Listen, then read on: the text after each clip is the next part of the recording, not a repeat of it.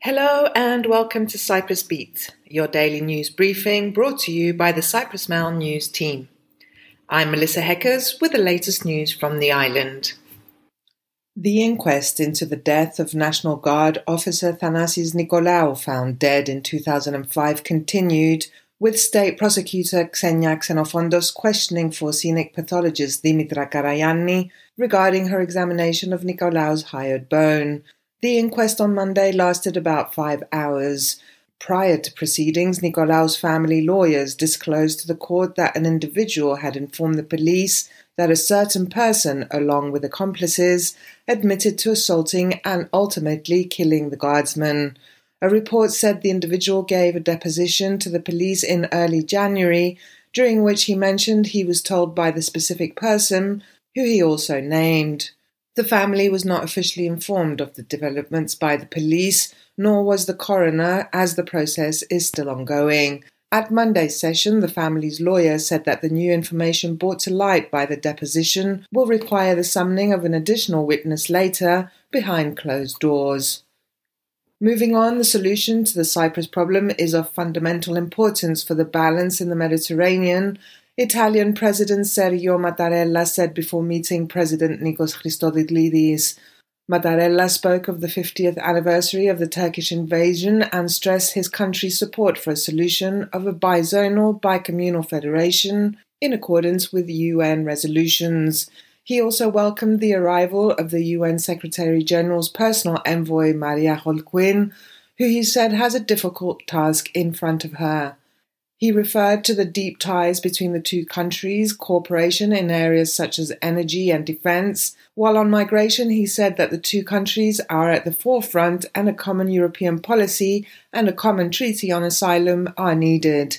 In his remarks, Christodoulides referred to close EU cooperation and bilateral cooperation in energy, defence, security and culture. He also expressed his readiness and determination for the resumption of Cyprus talks based on the agreed framework. In other news, Cyprus is the second worst country in the European Union regarding workplace gender equality, a study has showed. According to a survey carried out by Swedish website, Cyprus's score for gender equal workplace is a dismal 14.62 out of 50, higher than only Hungary in the European Union. The survey considered 5 parameters: women in parliament, women in government, female board members, female executives, and the median income between men and women. Cyprus currently has just 8 female MPs, a figure which works out at 14.3% of all MPs. A total of 25% of members of the Cypriot government are women. Just 82.2% of Cyprus's board members are female, with the next lowest proportion being in Hungary, where 10.5% of the country's board members are female. A total of 21.1% of executives working in Cyprus are female, a figure which sees the island rank higher than countries including Greece, Estonia, Spain, Italy and Luxembourg.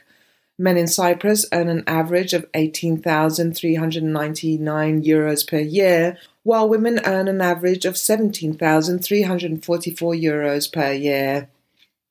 Moving on, the Gaming Authority and Casino Regulator collected millions of euros from the casino since its opening day, Chairman of the authority Christos Mavrelis said.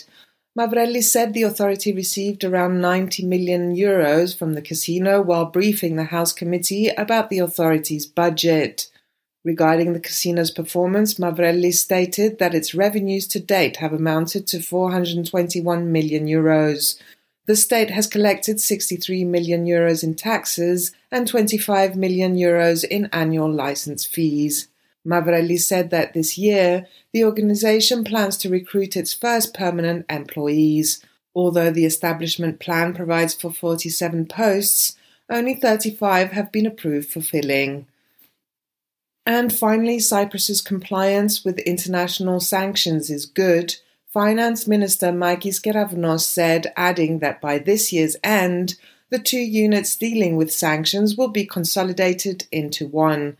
He was commenting on last week's announcement of sanctions against Russia from the United States, the United Kingdom and Canada, which among others targeted companies registered here, as well as one dual Russian Cypriot national.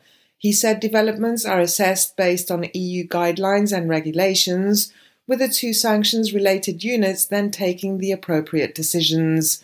The two units, which come under the auspices of the Finance Ministry, are the Advisory Body on Economic Sanctions and the Unit for the Implementation of Sanctions in the Financial Sector.